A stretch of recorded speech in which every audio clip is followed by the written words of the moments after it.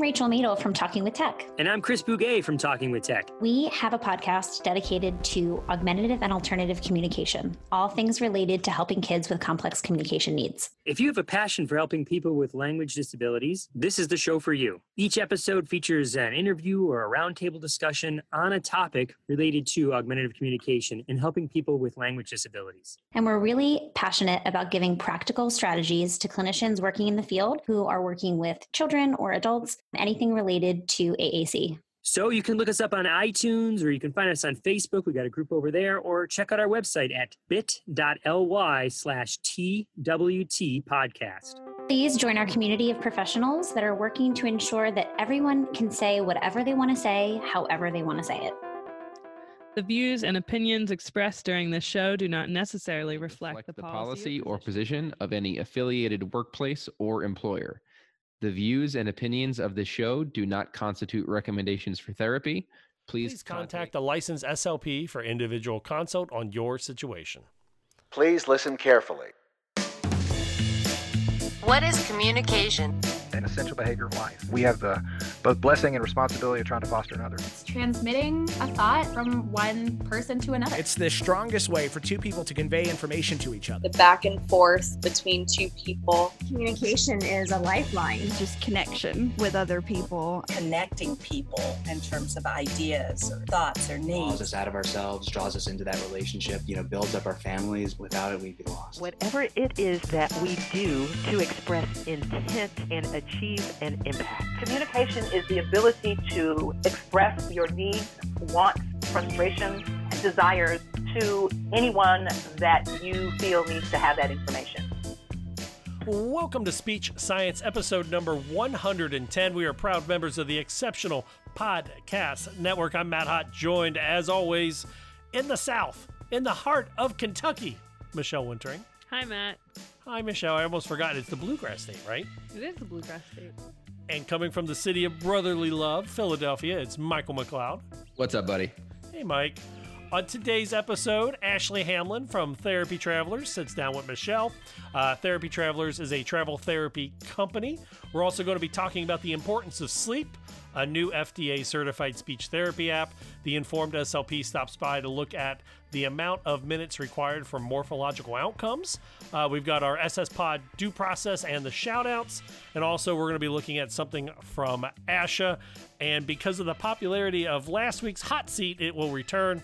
But this week, Michelle, you are going to sit on the SS Pod hot seat. But before all that, the most important people we want to hear from is you at home. Head over to our website, speechsciencepodcast.com. From there, you can email us, speechsciencepodcast@gmail.com. You can give us a phone call, 614-681-1798. There's links to our Patreon, patreon.com/speechsciencepodcast. Links to the Discord, which is discord.speechsciencepodcast.com, which, Michelle, you signed up for last week. Mike, you got to get on the Discord, man. I'll get there, man. And also, you can also interact with them. You can also interact, guys. I am a speech therapist. I do this for a living. Hashtag SSPod. I got that all out of the way. Let's start it off like we always do. Mike, tell me something good that happened this past week. So I'm pretty much one straight month in now to teletherapy. Really gaining some traction, getting really comfortable with it. Parents are fully on board. I really discussed it last week, how it really adds to the potential and the possibilities to parent collaboration and parent interaction. It's so much more than just talking to a parent in a crowded waiting room for 5-10 minutes. The ability to talk to them, see what's going on behind the scenes, and discussing goals and various things to discuss with the student. It's been going really well. I think teletherapy certainly has its merits. It has its challenges, of course, but now 1 month in, I'm feeling really good about it. That's good stuff. Yeah, it was pretty awesome. I don't think we can hear Matt right now. Yep. Yeah. I don't know when my mic went muted. I am really worried how much I was able to say. Did you guys get to hear my whole intro? We did not. We heard the intro. We did not hear your response to Mike. Michelle did a great job picking up the slack there. All right. No, good. Mike, I was just about to ask you. I'm like, do you think you will go full-time or more options into teletherapy when this is all done? I think it's certainly a possibility, especially with parents traveling and like if my clinic is far away. But I really love teletherapy now. I'm getting used to it. But honestly, I hope not. We have an awesome clinic that's really beautifully set up for some of the older kids and the younger kids. It's just a great place, a great work environment. I would much rather be physically at work than doing teletherapy. That's fair. Yeah. Michelle, how have your week been? How has your week been? Oh my gosh. I mean, I'm doing well here. We celebrated Easter in a quiet, unique, family-only way, as many people did. But it was actually pretty good. Unlike Mike, I'm on my 4th week of not working, of being unemployed because of everything going on. So that is still a big question mark. Again, probably like many of our listeners. So, have you filed for unemployment yet? So looking into it, not sure if I totally qualify, but considering it. So there's just many factors. So yeah. So I filed for unemployment when I worked at a TV station that went bankrupt about 10, 12 years ago, right before I became a speech pathologist. And it took like 6 weeks for them to turn it around to get me money. And then I was off of it a week later. I was like, well, that was not helpful at all. Thank you, guys. Well, they've also have you heard that some of the states' unemployment systems are on, systems that were made in the 80s that they're trying to find programmers and people who can read these programs from 30 years ago because it wasn't updated and now they've got thousands of applicants to process.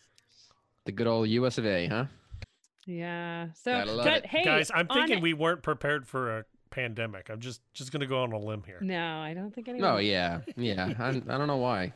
I think there were people who, like scientists, who knew this was coming, but I watched a video of George Bush from 2000 or 2001 talking about the need to be prepared for a pandemic. Have you seen Bill Gates' TED Talk about it? No. Mm-hmm. Oh, yeah. Wait, yes, where he says, He pretty much described everything that's happening.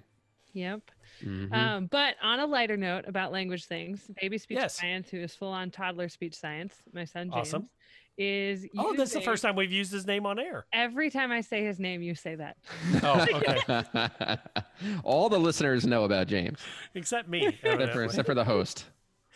But he's talking. It's so fun to see language development in my own house, even though pediatric is my love and my expertise. And I talk to parents about it all the time. But to see it happen with my own kid, he has hit that language boom of learning 5 to 15 new words a day. He's putting together little sentences. It's just such a fun thing to experience. So I guess if there's a blessing in not working right now, is that I'm seeing that every day. That entire period of language acquisition is really quite possibly my favorite thing about being an SLP. It's just so fascinating to me how we acquire language and how you go from someone who can do absolutely nothing independently to be able to functionally communicate. And specializing in executive functioning, you learn that right along language acquisition comes executive function acquisition, and they move right along a nice a parallel plane there together. But just going, between those ages of 2 and 5 and being able to communicate in various ways, it's fascinating. On his own the other day, we were finishing breakfast, and he loves airplanes and helicopters, and they fly over our house every day because we live on a military base. Right. And so he runs to the window, shouts out like airplane, and on his own goes, "I see you, airplane." and my husband and I both looked at each other and we're like, "He just said that. That's awesome. That is the coolest thing ever. I this is not a slight towards anyone that has never worked with infants or have seen like a typically developing kiddo, but I felt like, me personally, I became a better therapist in understanding language and executive functioning development watching my oldest and now my youngest, who will soon be my middle kid, develop, because like I think we get so used to working with delay or deficit that you kind of forget what is expected. And I remember the first time my oldest, put together a 4-word utterance, and I was thinking about writing a goal for a high school kid. And I was like, oh my gosh, I need to change the way I'm looking at this because I am thinking incorrectly for one of these two age ranges, and it's probably wrong for both. So. Yeah. I'm sure I do the exact same thing in terms of parent coaching and giving them tips to provide structure in the home for executive functioning, like in terms of screens and this and that, and to be more vigilant. And I'm sure I'm not a parent yet, so I'm sure all of my viewpoints are going to change when that eventually happens. My whole viewpoint on screens have changed thanks to being locked into the house with my kids 24/7. I think a lot of people can relate to that. Absolutely. It was like before I was like, Mike, Andrew, please don't play video games. Now I'm like, guys, just go play a video game. Like, stop fighting, stop yelling. My son own screen time has gone up too, so I can't say much. I felt terrible last night. My oldest was like flipping a keychain, and it just kept hitting the floor as he was trying to catch it. And I think at one point I was like, Bud, go find some carpet and do that. Like, and he's like, why? And I was like, so you don't break the keychain. Like, it has nothing to do with the loud rattle sound that your keychain has made. For me, the past week, Easter, today was the very first day I did a live therapy session through teletherapy. So that was terrifying until everyone logged in, and then it was awesome. Like, it was really kind of cool. Yeah, what'd you like about it? What went well? The group acted about the same way they did in person, which was really cool. And to be honest, I felt like I had more control over what they were seeing. And my one kid that is kind of cautious and quiet was totally sarcastic and was able to text, or because there's an option where you can either type answers or verbally say them. And the typed answers were super sarcastic and were making me laugh while doing therapy. And I was like, I don't even know this side of this kid exists. This is kind of cool. You're tapping into a different side of some different students. Trying to. I also organized my office and put away all my action figures like the 40-year-old virgin. So, you know. Nice. I'm living the best life over here. Sell it on eBay. No, I'm watching my youngest play this game called the Goat Simulator. I've heard of that. And I don't know if I need to be terrified or awesome. Because my son calls, and I don't know if I've ruined him. And Mike, maybe you're the EF guy. You can explain this to me. So in the game, you can switch your characters. And he calls the giraffe the tall goat. I think that's awesome. I think like, that's actually a pretty really solid cool. description.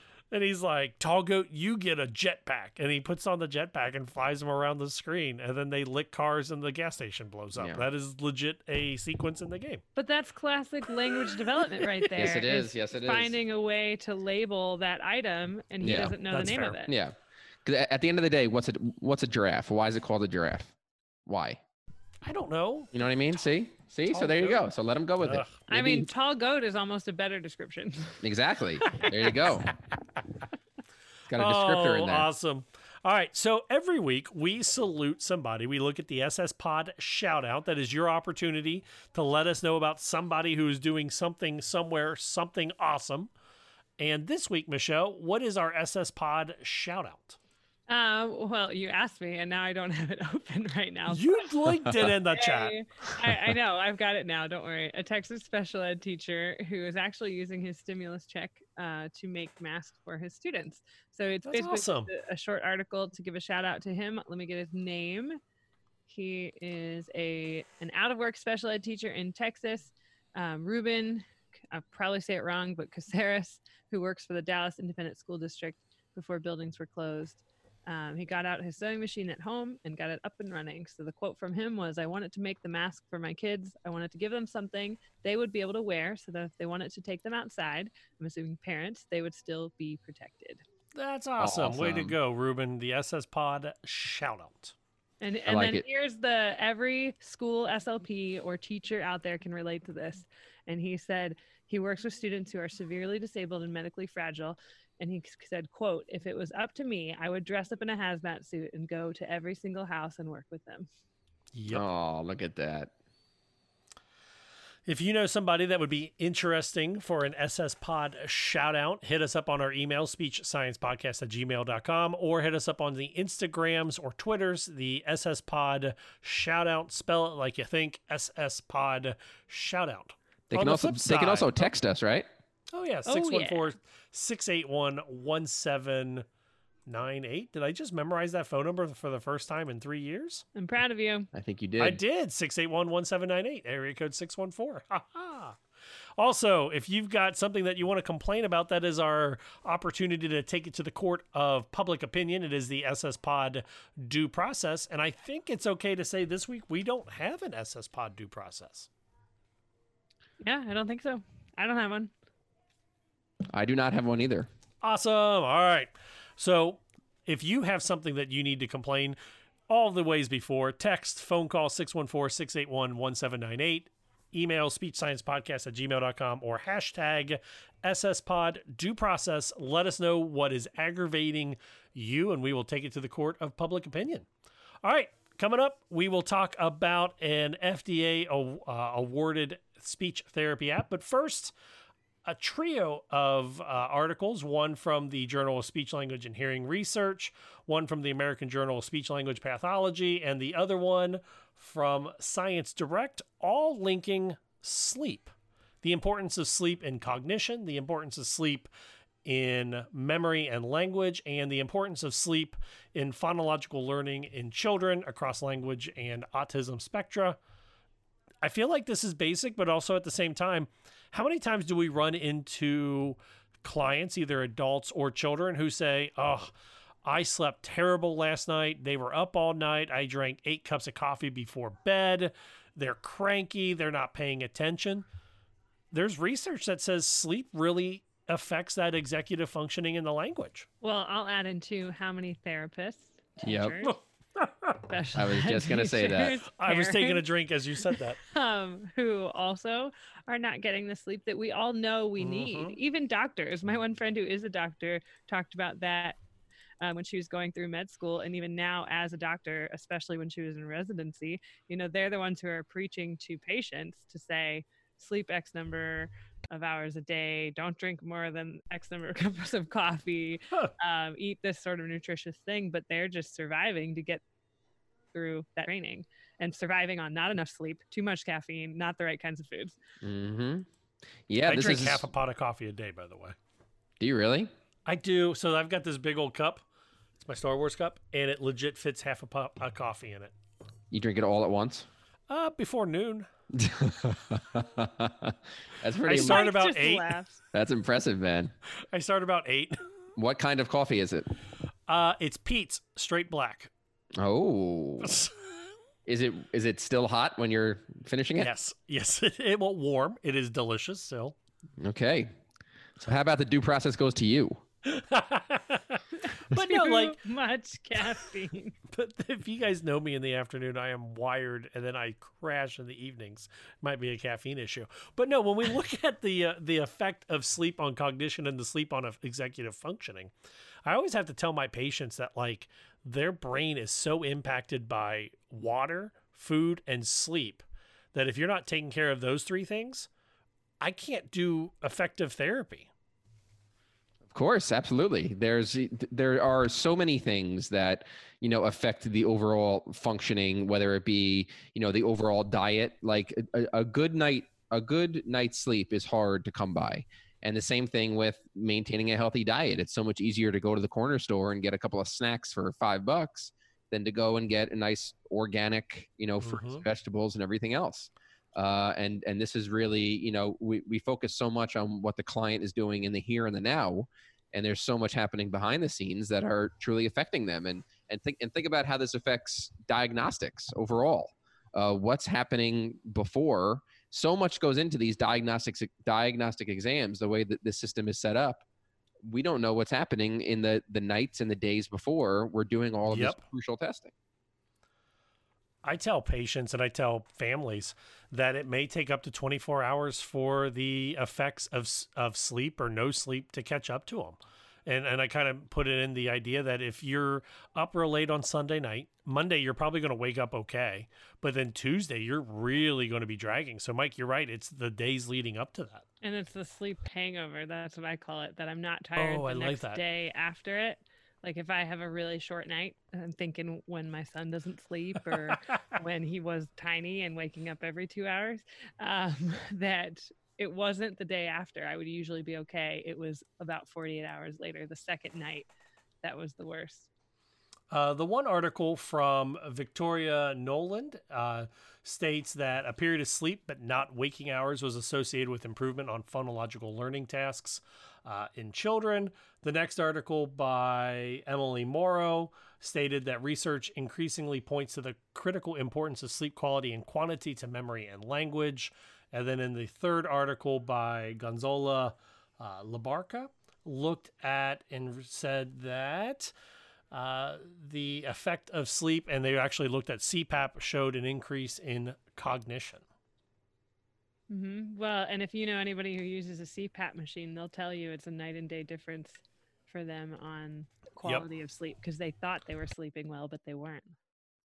I've lost like 40 pounds, and my wife said I had sleep apnea, and she still thinks I do, but I would swear that since losing the weight, my sleep has improved, and then also my like shortness or attitude, short temper, my attitude and my like problem solving skills have increased and so much in the last 3 months. I've also started drinking half a pot of coffee in those 3 months. So isn't there some research that talks about, yeah, fair enough, but isn't there research, I'd have to find it, that talks about you can improve your IQ actually, that globally, if everybody actually slept, we would improve our average IQ?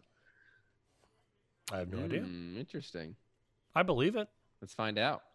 No, Everyone, listening to the podcast, pause it, come back in 8 hours after a nice night of rest. So much easier said than done when all you people are quarantined together at home. But no, I mean, I think it's kind of an interesting thing that like we always look at what we're doing wrong and maybe why we're not seeing growth.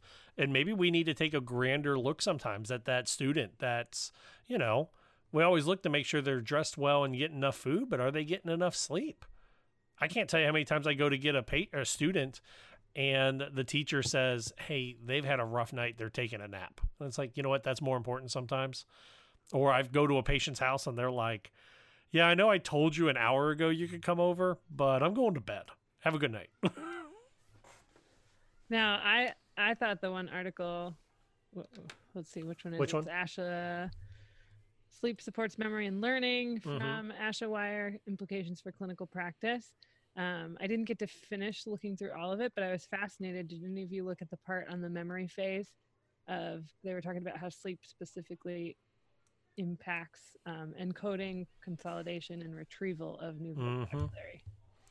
And I think that's kind of interesting because it kind of gave me the idea that the longer, the more restful the sleep, the better the storage. At least that's how I interpreted it, which take a grain of salt, evidently. Yeah. But yeah. It is like you said, it's the common sense information that we all know we should sleep more, but we don't implement it or. How much sleep do you guys get a night? That's a great question. I think there's something like, isn't there like something on your phone or that tracks it or something like that? The health app on the iPhone. I know for a fact. How does it track your sleeping though, or just you not using? I think your it's phone? like, I think that's what it is. That's pretty much what it is. Yeah. But like I know for me that if I get less than like 6.5 hours of sleep, 7 hours of sleep, I am pretty much useless. Like you should totally be getting more than that. I can feed my kids and make sure they don't fall down the stairs, but active engagement with anything moving, not going to happen. But if I get more than 10 hours of sleep, I'm also pretty useless. My sweet spot is like 8 to 9 hours of sleep. I've also adopted a wonderful melatonin every now and then, and oh my gosh, that stuff knocks you out, guys. Yeah, melatonin? That does help. I agree. Evidently, maybe I need that because I'm drinking half a pot of coffee, so maybe I should cut one or both of those out of my diet. Doesn't that stuff give you like crazy dreams though? It did, and then I just passed out through those. Okay. Melatonin does? I think it does. That's what I heard. It gave me a wicked crazy dream the first time I ever took it. You had a dream that you had a podcast. No, I had a weird dream that I was like free falling in front of a train, and then I could also see everything in my room, and then I realized that my eyes were open for like 10 minutes straight while I was dreaming. That's a nightmare. Yeah, it was pretty terrible. How much sleep are you getting at home? Head over to our website, speechsciencepodcast.com. Email us, speechsciencepodcast@gmail.com. Find us on the Discord, discord.speechsciencepodcast.com, or phone call or text 614-681-1798, or hashtag SSPod. Our second topic today is about an app called Constant Therapy. Have you guys ever heard of this? No. It's from the Have you, Michelle? No. I have not. I didn't mean to cut you off. I saw you shaking your head, so I apologize. All good. Forgot that we're podcast, not video. But no, it's from thelearningcore.com. And I actually used the Constant Therapy app, and we'll talk about that more in a second. But the FDA grants the Learning Core Breakthrough Device designation for speech therapy app. It's designed to provide accessible cognitive speech and language therapy to stroke patients. On one side, I'm a little nervous because it talks about using an AI and an app to deliver speech therapy. But on the other side, I have used this before with my patients, and it's not a bad app at all. I'm definitely curious to learn more about it, and I want to know who developed it, the background story on it of were SLPs part of this, and could it be useful for carryover for therapy patients that we're working with? Yeah, everything that AI is going to be doing for our field over the next 10 years, it's things that we can't even conceive right now. So the fact that something like this is already starting to kind of creep up on us is pretty incredible. Was this kind of pushed through given the whole pandemic situation? That I don't know. Like the article doesn't say. It says, per the FDA, the Breakthrough Device Program is for certain medical devices that provide more effective treatment or diagnosis of life-threatening or irreversibly debilitating diseases or condition. It applies to its patient use in the post-discharge phase to improve cognition, speech, and or language abilities in adults. There we go. So I've used this app before, and it is 100% free for clinicians. So you can go over to their website, thelearningcore.com/constant-therapy. And I have used this before, and I've never used it I never gave it to a patient as homework, but I've always used it with them because I felt like what I was offering was helpful. But they have a bunch of different quote unquote games on there or exercises. And some of the exercises that are on there are identifying real words, match written words, alphabetizing word problems, understanding written word problems, spelling what you hear, count syllables, identifying rhymes, understanding voicemails, which is huge, finding the same symbols, money math. The one that I really like that they have on here is a following directions activity or exercise where it'll say like place the umbrella on top of the X, and then and then you can go all the way up to like 9-step directions. Interesting. Yeah, and it's 100% free from the therapy side. The thing I liked about it most was that it felt like when I was going into a home, I felt like I had a whole speech room at my fingertips. That's cool. Yeah. I want to see this. Like, I want to hold something that has this because this looks really interesting and useful for a lot of people. So if you have an iPad, go download Constant Therapy. You can sign up as a free clinician. Sweet. They make their money, to be honest, by asking the patient to sign up for a homework plan. Okay. And then the idea is that you as the therapist can assign them homework, and then you can check in with them on how they're doing with their homework. But it's like cool. Yeah, but it's like $20 or $30 a month for the patients. Which if they're able to utilize that. Yep, $30 a day or $30 a month. A day. I was $25 a month. I'm sorry, $1 a day, $25 a month. Mm-hmm. I like it. Yeah, it's super interesting. Like I said, it feels like you're carrying a whole therapy office or clinic in your backpack. The only downside is that you need constant access to Wi-Fi, and I think that's one of the reasons I stopped using it. Was that my iPad stop. You can't use it off the net. Correct. It has to be on the net. And I was working in nursing homes that had very terrible cell phone service. So I couldn't even hotspot my phone to the device. So it's been about 4 years since I've used the app, actually. 3 or 4 years.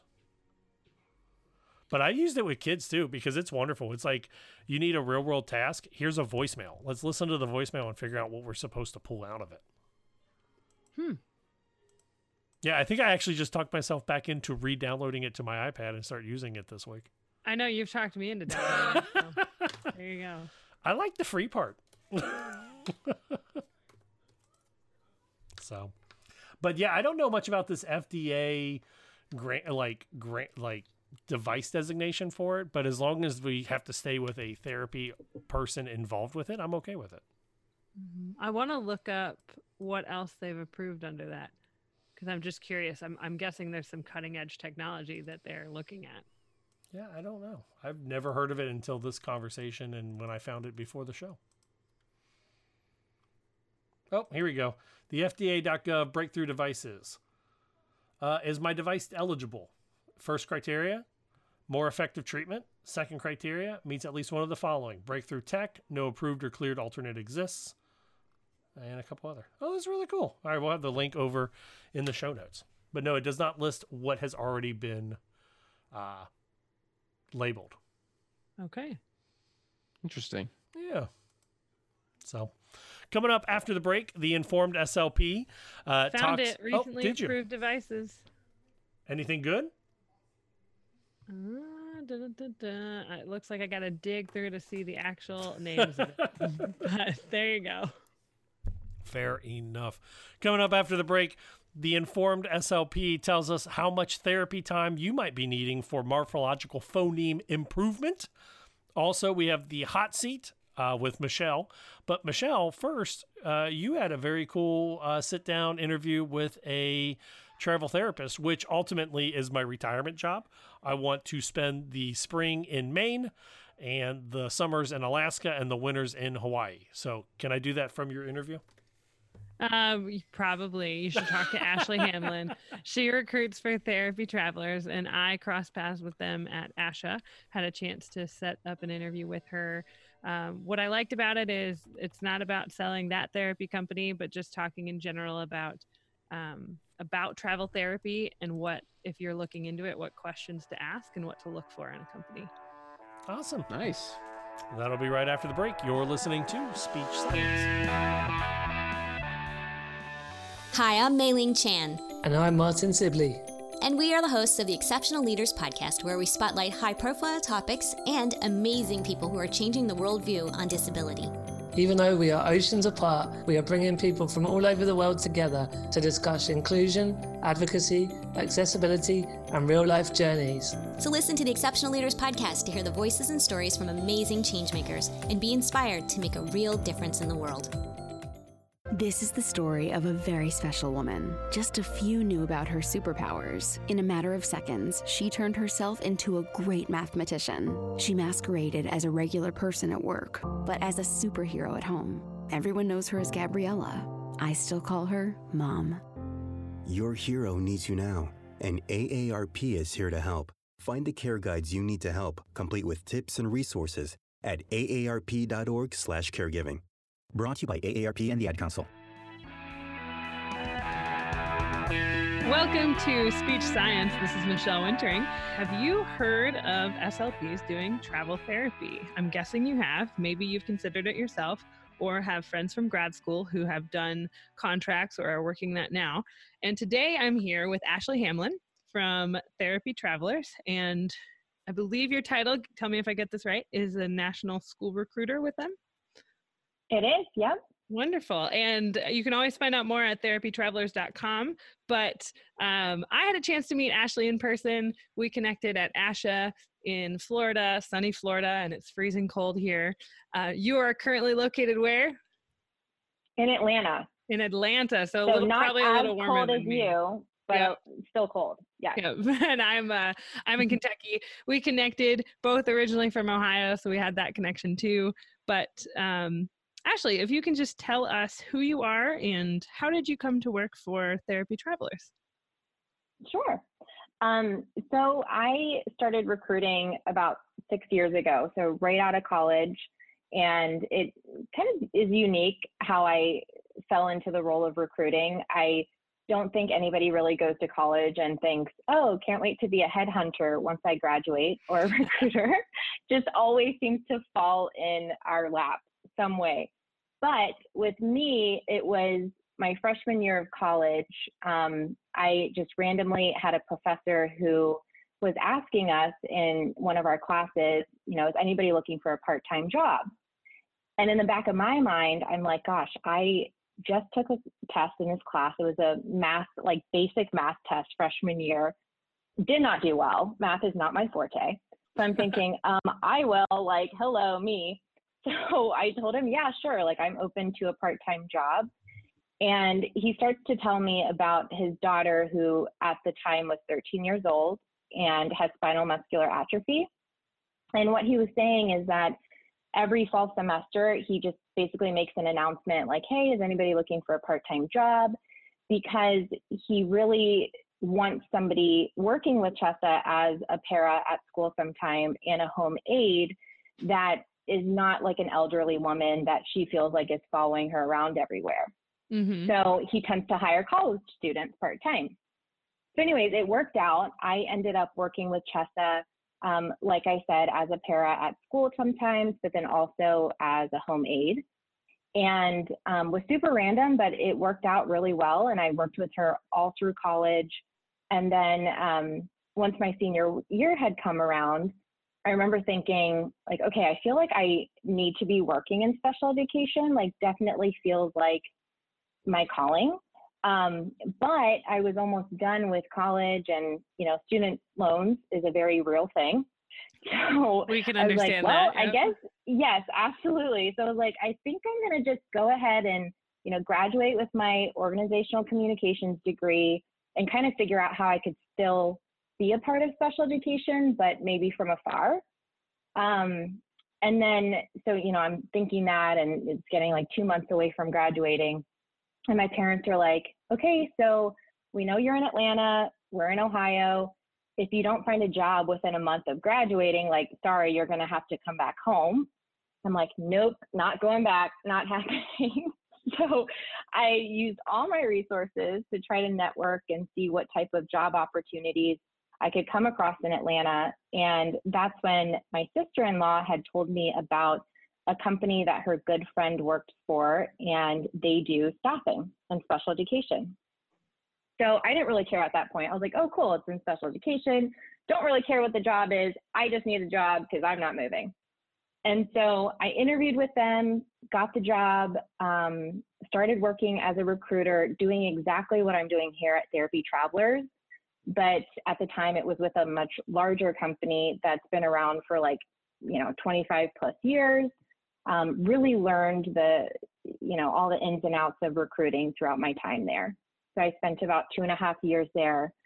And throughout that time, there were just so many changes. Like, we went from being a team when I first started of 15 people on the floor. And then by the time I was there for 2.5 years, there was about 55 on the floor. So as you can imagine, there was a lot of internal changes, cultural changes, all of that. And the environment that I once loved working in then became an environment where it felt like a true recruiting sales type role. Like, it really wasn't about focusing on fostering and building relationships with therapists and teachers, but rather hitting your numbers, being a multi-million-dollar company, just being very fast paced. If you have a licensure and you're breathing, great, cool, we'll put you in that job. Mm-hmm. So I really just hit a wall, and I felt like, okay, this isn't what I signed up for. And I wanted to be a part of something more. I wasn't a true salesperson that was just dying to hit all these goals and numbers and make a ton of money. That wasn't the purpose behind why, I took that job to begin with. Mm-hmm. So I did resign from that job. It was really hard, but I did. And then I went to a totally different industry. I was like, maybe it's too good to be true that people genuinely want to help make a difference in such a industry that I care so much about. Like, special education is not just, okay, I'm here to staff all these needs within, this industry. It was a lot more to me than that. So anyway, I kind of kissed that goodbye. I went and did some accounting and finance recruiting. And as I was there, a former colleague of mine from my last company, he was like, hey, I started working for this company called Therapy Travelers. It's awesome. You get to work from home. Like, the culture's great. The leadership's awesome, whatever. And I'm like, yeah, okay, Chase, like, I'm sure it's great, but too good to be true, I'm sure. So he kept telling me about it. And eventually I was like, well, what do I have to lose? I might as well give it a try and see if it really is as good as he's making out to be. So I did go ahead and submit my resume. And I remember I randomly get a call from this California number. I'm holding a ton of groceries in my apartment complex, like breathing heavily. And I get this call and I'm like, that's weird. So I answer it. And it's Jennifer Milne, who's the president of Therapy Travelers. But at the time, I had no idea who that was. Like, I didn't even get a chance to like actually research and like do all that stuff you're supposed to do before an interview. So I answered the phone. She's like, hey, it's Jennifer with Therapy Travelers, blah, blah, blah. And she was just so relaxed and just so chill that I was like, okay, she's probably like HR, admin, like something, just like vetting out candidates. I'm like, whatever. I'm just totally telling her how much, I disliked my last job and, whatever. I'm not being super professional. You're way of an open book, right? Yeah, way. And I'm like huffing and puffing with all these groceries, like not caring.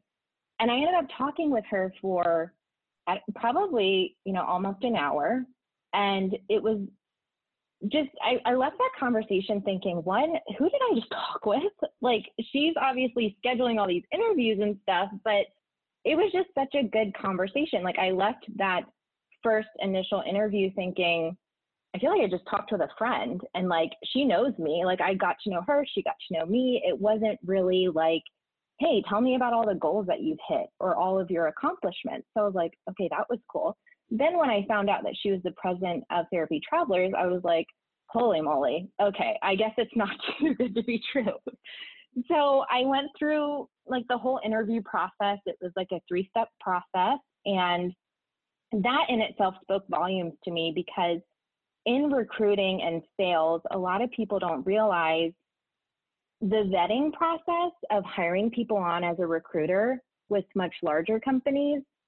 It's not like a long process. It's really like, okay, you've got a degree, you can speak eloquently or like well, and whatever, like you're hired on kind of thing. Like, it doesn't take a lot to get hired on, and that might sound terrible, but I guess it depends on the company. But with them, there was a lot more to it. Like, I even interviewed with a psychologist at the very end. Like, they just want to make sure that they're making the right hires, because their culture means so much to them and the people that represent this brand. So anyway, that was really huge. And I ended up taking the job. Obviously, I remember being on, I think it was the second interview, and I was just like, oh my gosh, can I just have this job? Like, just offer it to me, I'll take it.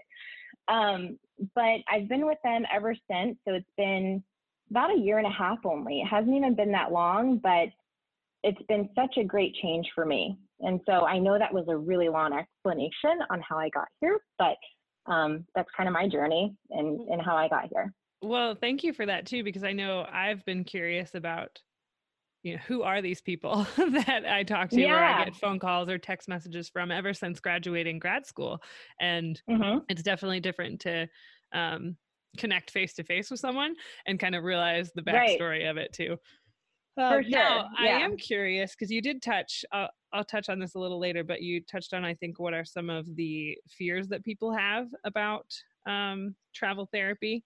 But also, if you can just tell us, you touched on it some, but I'm curious a little bit more about Therapy Travelers. You said based out of California, but what settings do you place people in, and what does that look like? Yeah. So we're based out of Long Beach. I would say compared to most other companies that are in this industry, we're a lot more like boutique style. And we've been around since 2012. We have about, I think at this point, we've got like 13 to 15 recruiters on our team. And we staff all across the nation. So even though we're based out of Long Beach, like we have some recruiters that don't work out of California. For example, myself, I work in Atlanta, but every day I'm in constant communication with my team. I see them a couple times a year. But we're partnering with school districts nationwide, and that's it. So we're not doing the home health or the medical setting. It really truly is just schools. And it could be anywhere from a public school to charter school, really wherever the need is, that's where we're going to partner and make sure that we help staff their needs for the kids. We staff all disciplines. So under the special education umbrella, we're staffing all of it. So BCBAs, school psych, obviously SLPs, but SLPAs too, any discipline that works in the special education department within the school. Okay, yeah. And you mentioned SLPAs as well, because I know California is one state that has quite a good number of SLPAs. SLPs. Yeah. Yes, we have so many openings all the time. And also this is kind of taking a detour, but we do waivered SLPs too. So as long as you are in a graduate program, we can put you as a waivered SLP, and that goes towards like your credits for school, but then also you're getting the experience as a speech therapist without your actual degree yet, with like your master's, I mean. So is that similar to someone who is working as an SLPA through grad school? Yes. Okay. Mm-hmm. Gotcha. Yeah. And I think that's very unique. I think that's very unique. We've talked about it different times, and I know ASHA is looking at potentially down the road developing an SLPA certification. I've heard that in discussion as well, because having worked in a few different states now, I see it where in Ohio, they don't even license them. Recognize California, yeah. They do. In Texas, they do. In Colorado, they do, but they're not utilized a ton. Like it's fascinating to me. Yeah, it's crazy. And the thing is, like in New Jersey, I met so many speech therapists that are in the schools. They're like, we are drowning, like caseloads of like 115 on average. And they're like, we're working weekends, like crazy hours, yet they don't understand why SLPAs are not being recognized. And then on the flip side, I have SLPAs that are calling me from New Jersey and being like, hey, I've got my degree. What do I do with it now? Like I'm not recognized in New Jersey. So it's really, I mean, I hope that something comes of it soon, because people are truly, I mean, one, SLPs are totally overworked right now in a lot of states, but then also too, these SLPAs are like without jobs and working as paraprofessionals or, stuff like that, just to try to get by until they figure out what to do.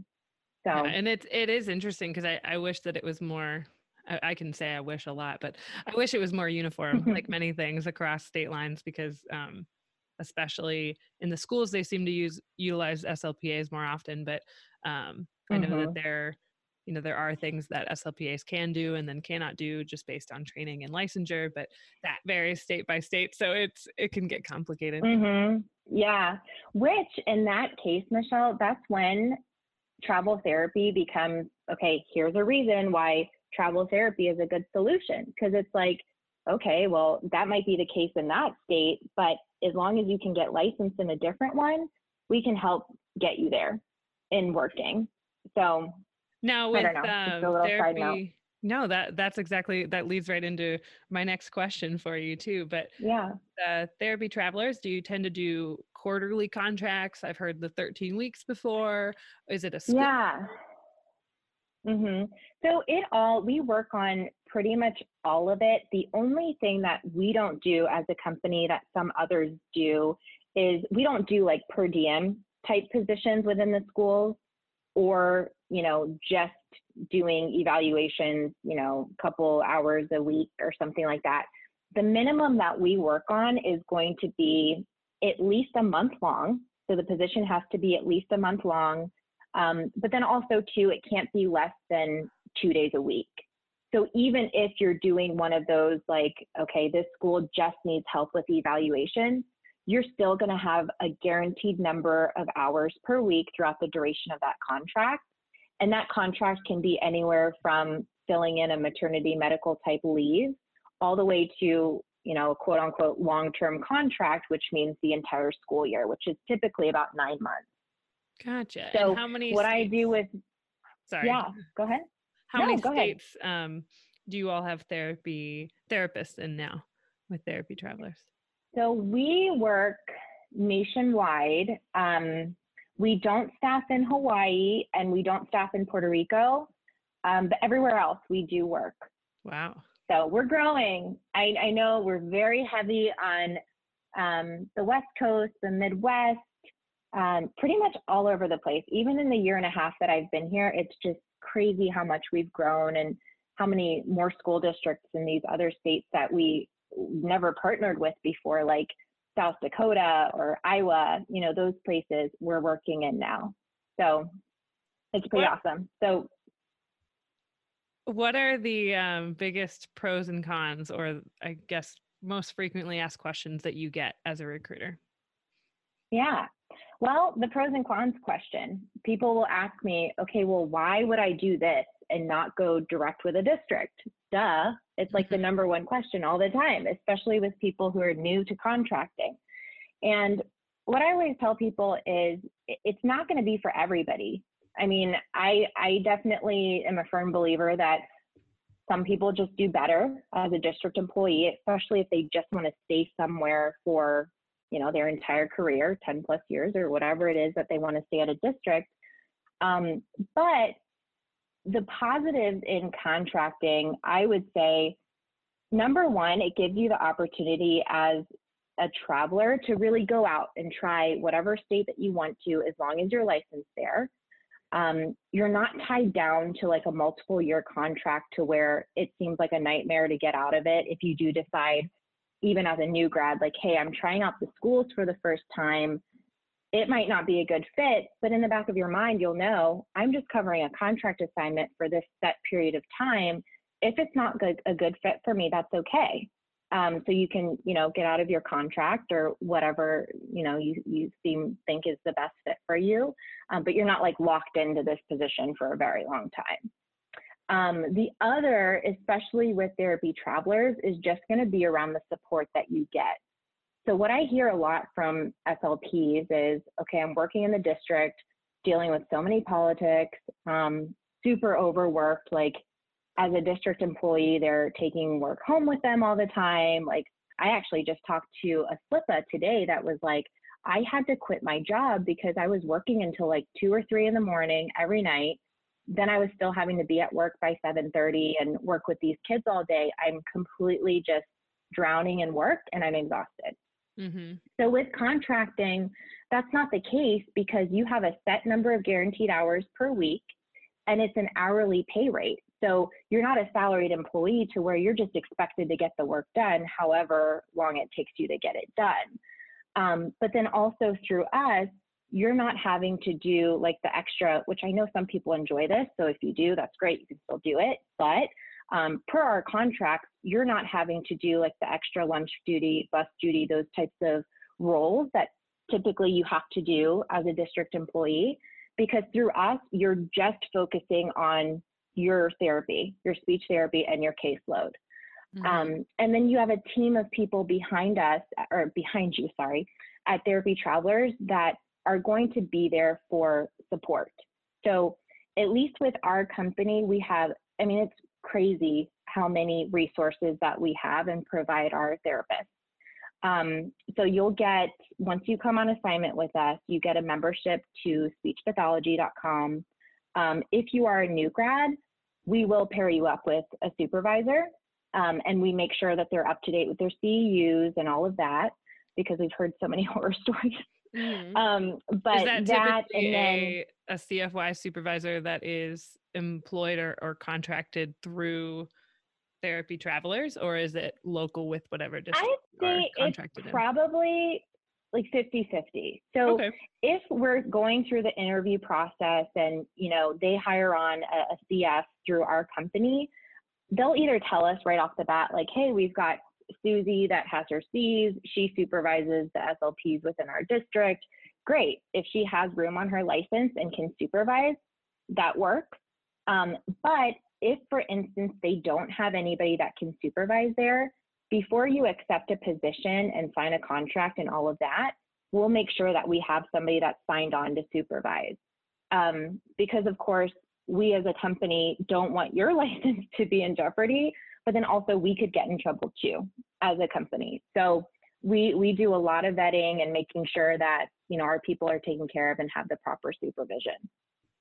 Gotcha. In addition to that, I would say another pro would be actually still along the lines of support, but you would be paired up with an additional like mentor and what's called a relationship manager.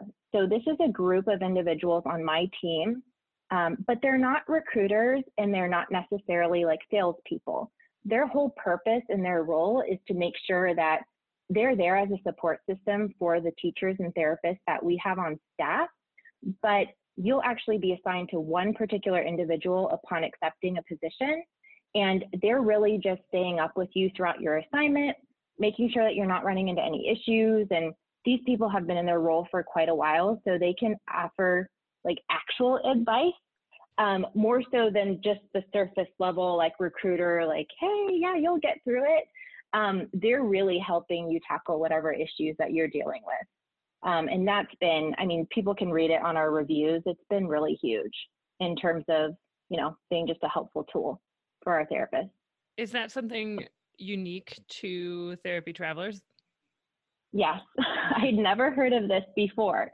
So it is something that the leaders here have put together, and it's just, I mean, I don't know, like in my other roles, especially when I was doing the school staffing at the other company, the recruiter is doing everything. So you're not only speaking with the candidates, vetting them, making sure that they're all taken care of and get a job and all of that.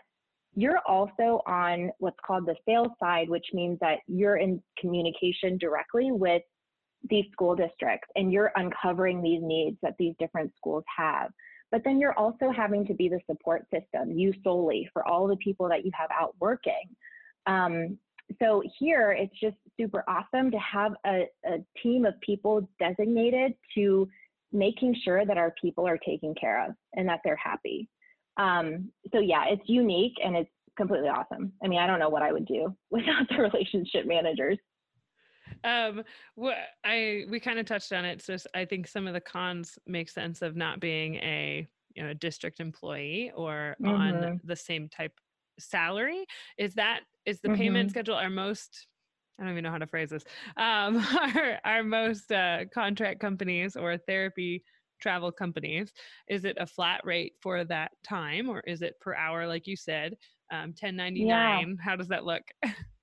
Yeah, so that's a really good question. And actually, when you were, you had emailed me and you were like, what are the pros and cons? The first thing that came to my mind as being a con is that there are seriously so many companies out there that do exactly what we do. And I think the biggest con is that when people are considering contract for the first time or new grads or whomever, how are you supposed to know what company to go with, especially when so many of them are bombarding you with these new jobs and, hey, come work with us, we're great.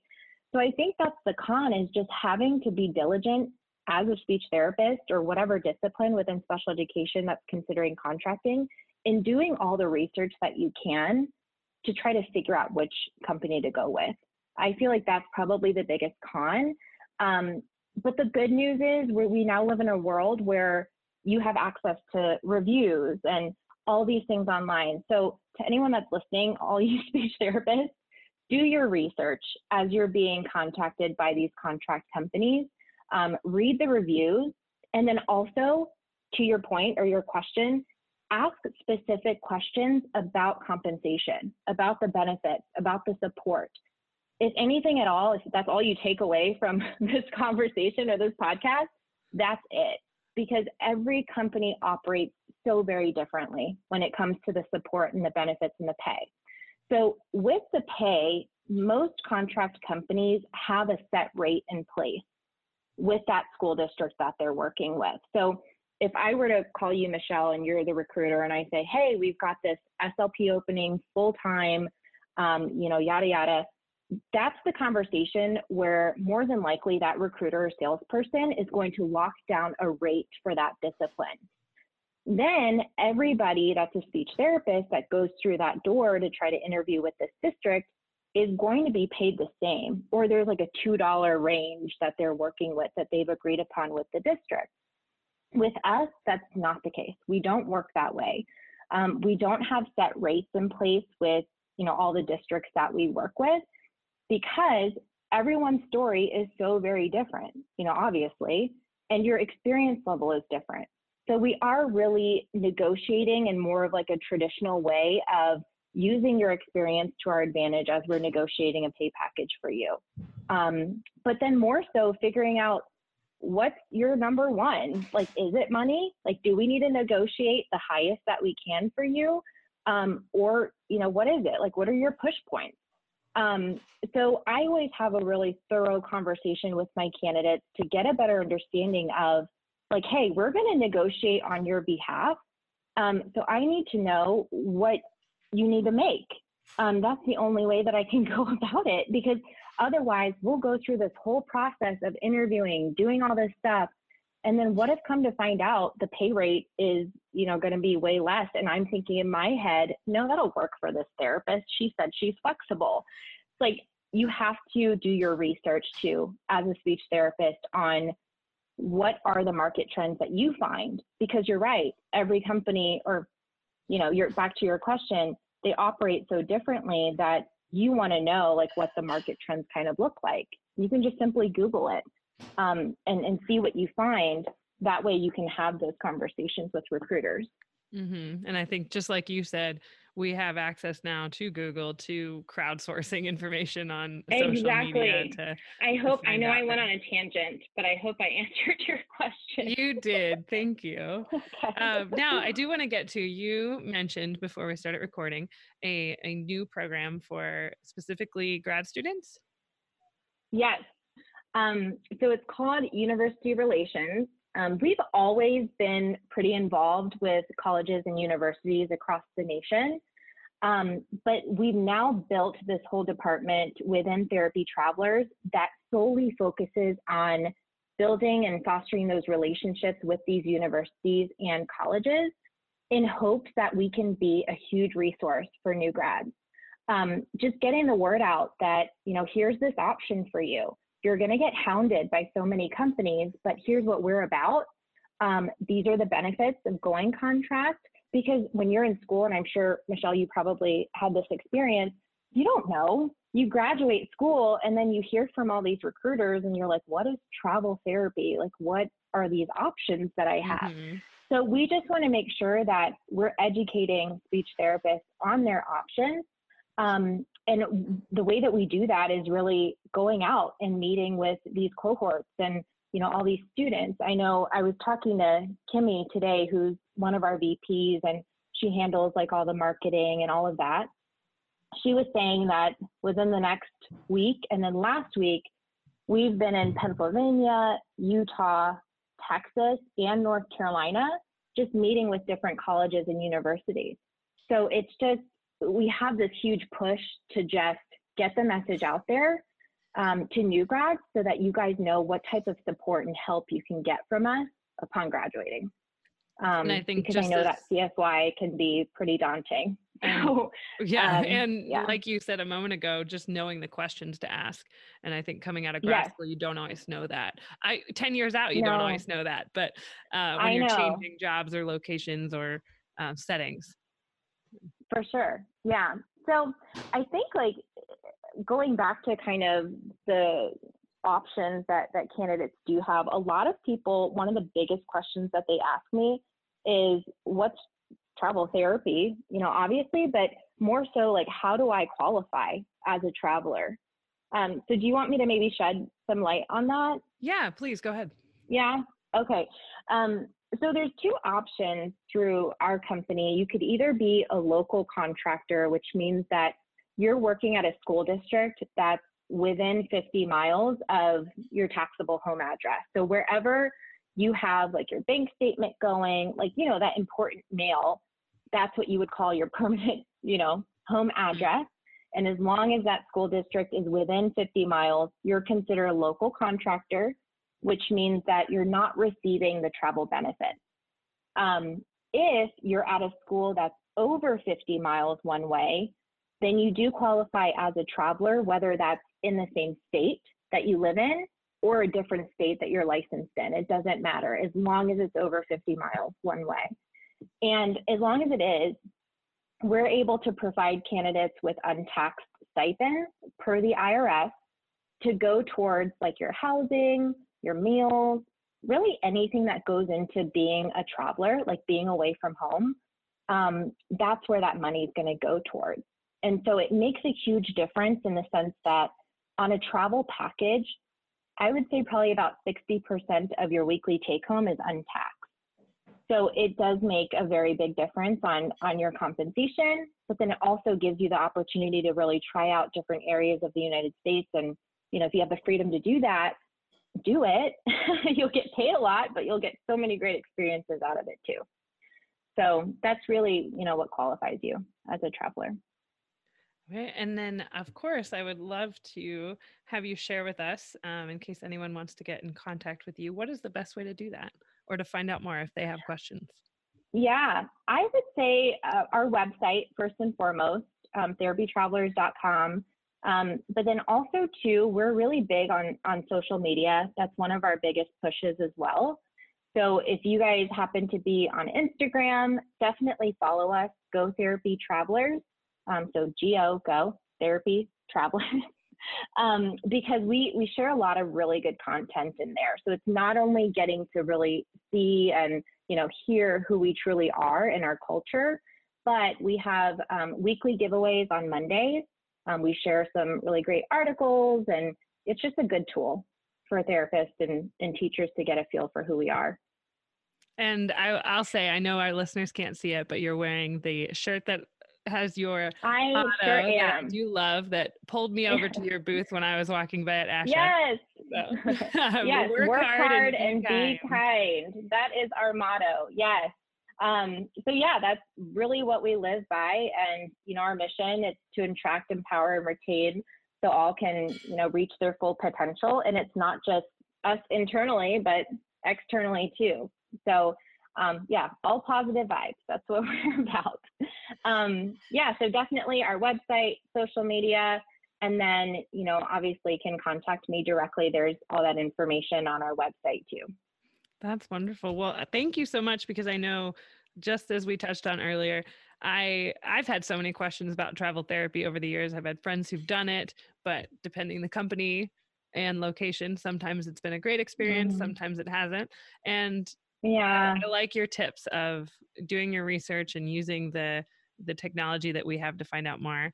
If you're going to look into that sort of contract. It's a good one to go to, Glassdoor, to read reviews. Yeah. Well, wonderful. So thank you, Ashley. And again, this is Ashley Hamlin joining us here at Speech Science. And she is a national school recruiter for Go Therapy Travelers. And you can find them at, you said, therapytravelers.com. And then tell me, your Go Therapy Travelers is the name of the social media, right? Social media, Instagram. Perfect. Yes. Instagram, Facebook, LinkedIn, all of that. Well, thank you so much for joining us. Okay. Thanks for having me.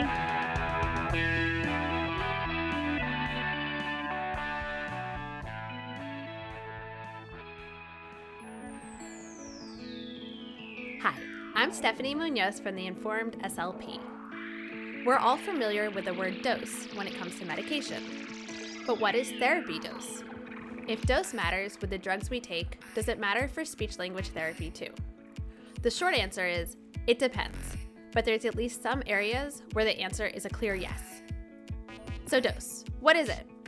Dose is the amount of active therapy that a client receives in a session.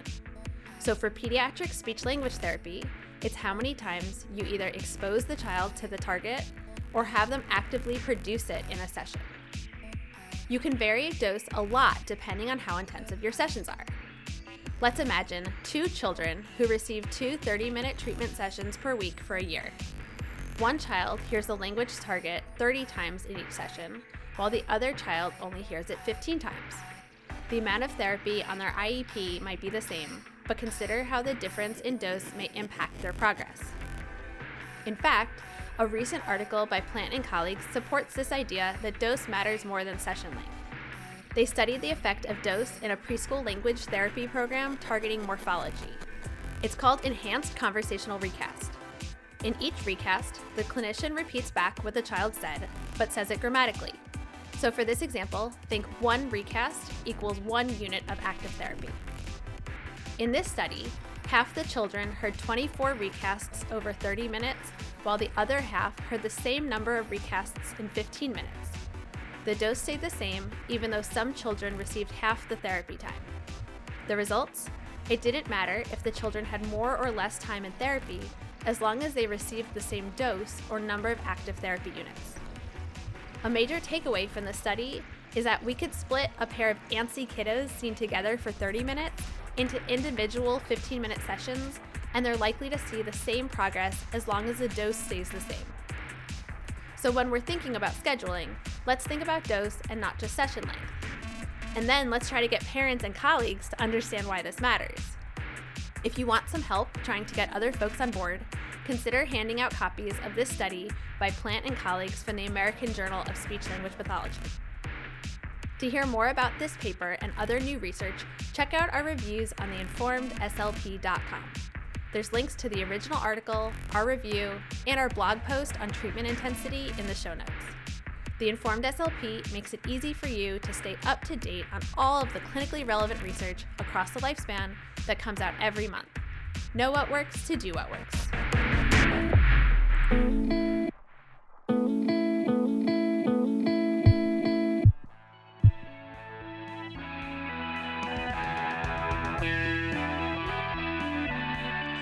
Welcome back to Speech Science. I almost said welcome back to Speech Therapy, episode number 110. I'm Matt Hott. My 10 pots of coffee are slowly wearing off, joined, as always, by Michael McLeod. What's up, buddy? And Michelle Wintering. Hi again, Matt. Hey, y'all. So, we always are able to point fingers at what Asha is not doing, and my biggest gripe this week, please, Asha, fix the website so I don't have to sign in every time I order or look at a new article. But we also really like to look at the positives that Asha is doing. And one of the really cool things they're doing are these live town halls. Have you guys seen any of the info on these live town halls? I've seen it pop up. I haven't been able to join one yet. So the idea is that it's just an opportunity for everyone to kind of log in, pose questions, get answers, and do all that. Last night, we are recording this on April 14th. Last night was the COVID-19 Asha Schools Virtual Town Hall. That was from 9 to 10:30. Unfortunately, the three of us were not able to do that as we were all catching up on our own versions of sleep. But I'm excited to, the other nice thing is these are free and they're recorded.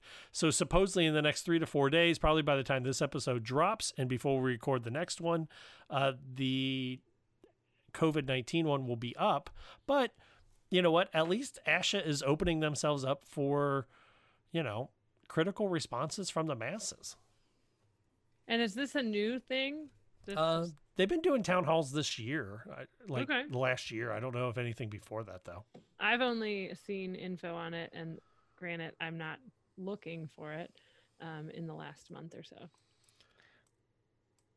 Yeah, I think it's definitely something for a lot of us SLPs to check out, especially if you're someone that's of the belief that Asha really doesn't do enough with our dues payments. I think it's something to really check out because there's certainly a lot going on over there in Rockville, Maryland. So so all the things that they're doing over there in terms of making sure that a lot of SLPs are okay during this crazy time, and all the advocacy they do with politicians and lawmakers. It's really very interesting to see just how much goes into behind the scenes of speech pathology.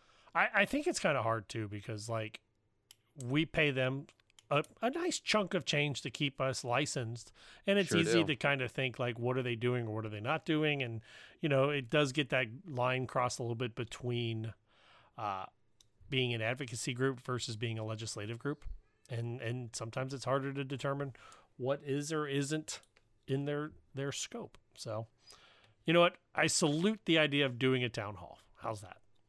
I do too. All right. So last week, we changed things up a little bit. Normally, at this point in the show, near the end, we have a hot take where one of us gets about 60 to 90 seconds to just complain on air about something. Michelle, you don't want more than that, do you? Well, I'm just telling you, you saw how many questions we got in for Mike in just 60 seconds. That's all you need. That was wild. So this week, what we are doing is we are doing the hot seat. And Michelle, the rules, if I am correct, because you came up with this thing last week, was...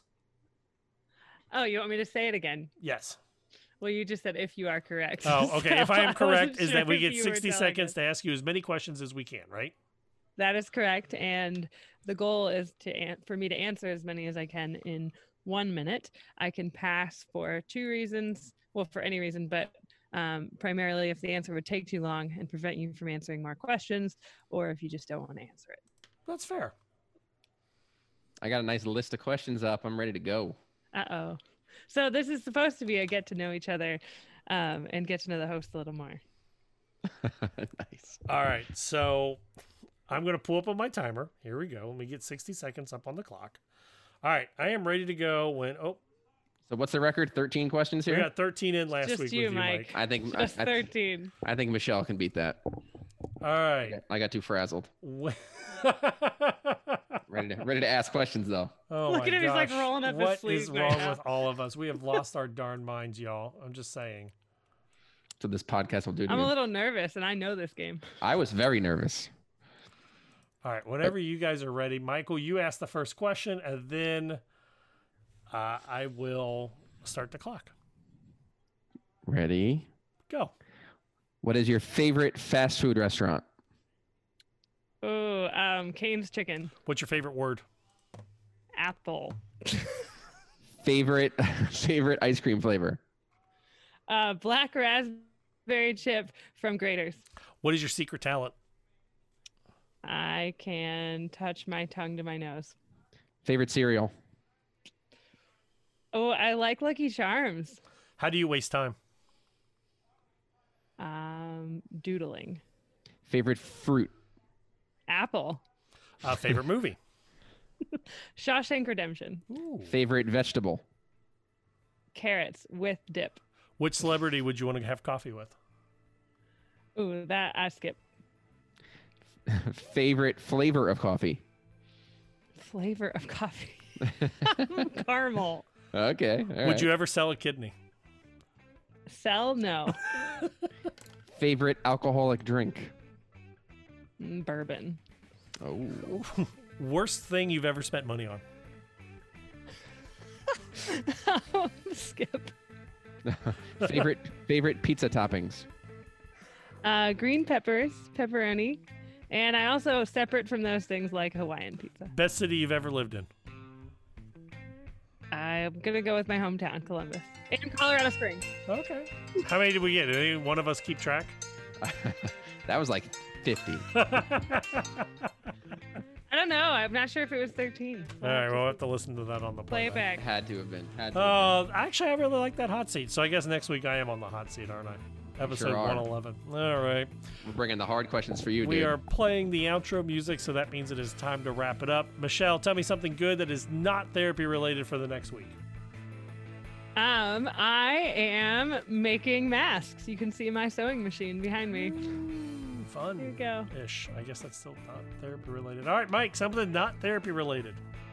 Oh man, I don't really. My entire life is teletherapy now. Besides that, it's a lot of sitting around. Okay.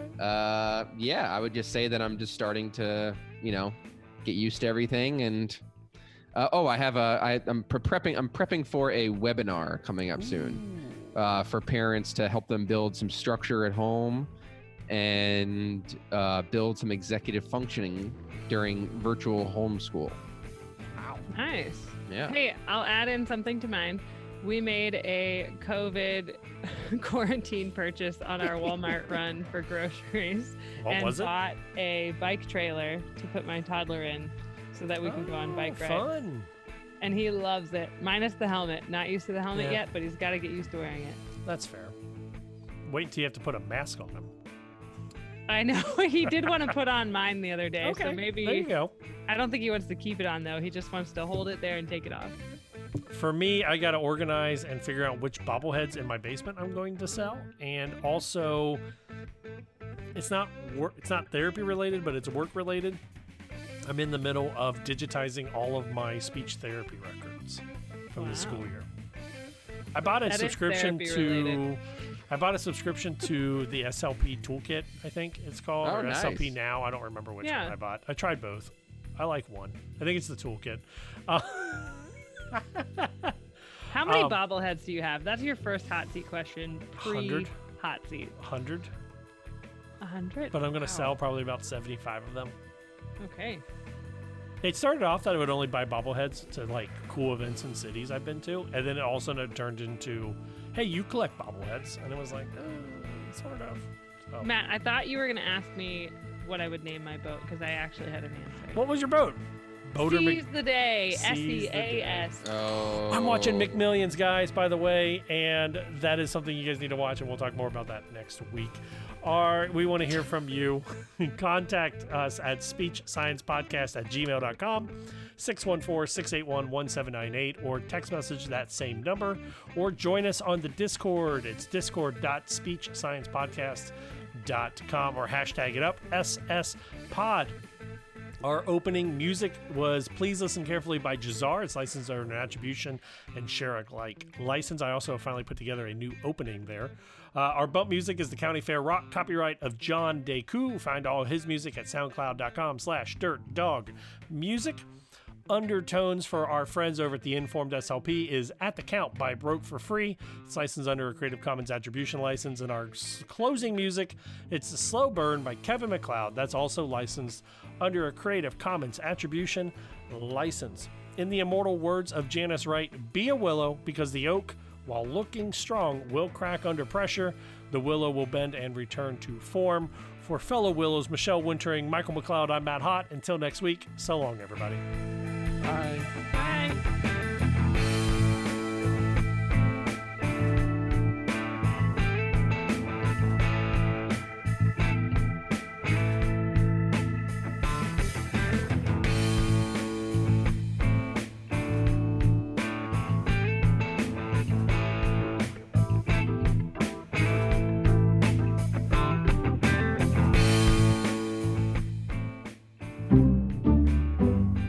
This has been an Exceptional Podcast Network production. Speech Science is edited and produced by MWH Production. Please follow Speech Science on Twitter at SpeechSciencePC and like our page on Facebook. For more original podcasts, please visit exceptionaled.com and rate and subscribe to our podcast anywhere you get your podcasts.